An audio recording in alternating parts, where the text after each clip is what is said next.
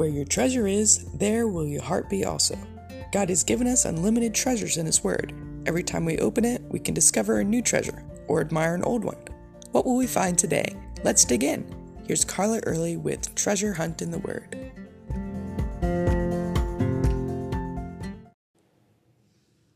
Have you ever said no to God? If you're anything like me, that no might have sounded more like, "You've got to be kidding." Or, "There's no way I can do that. What are you thinking, Lord?" Not that it's a good excuse for rebelling against God, but we're definitely in good company.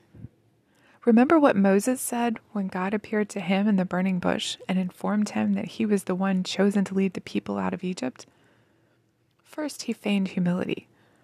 "Who am I that I should go to Pharaoh and that I should bring the children of Israel out of Egypt?" God responded with a lot of "I wills." "I will be with you. I will strike Egypt with my wonders. I will give you favor." Then Moses asked some what-if questions. He basically asked, "What if they don't believe me?" Though the Lord answered his questions and reassured him in many ways, Moses tried the humility card again.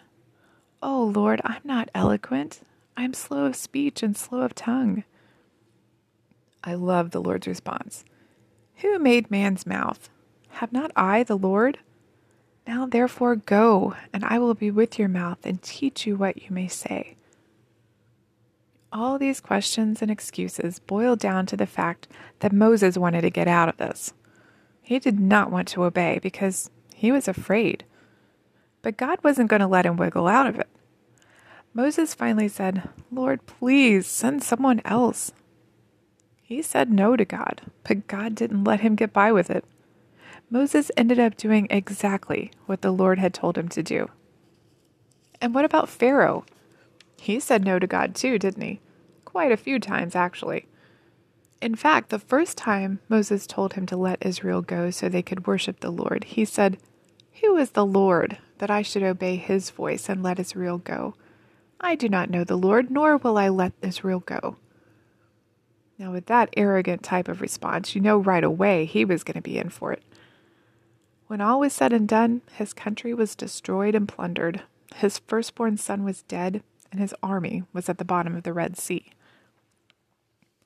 Now let's fast forward a bit to Numbers 13 and 14.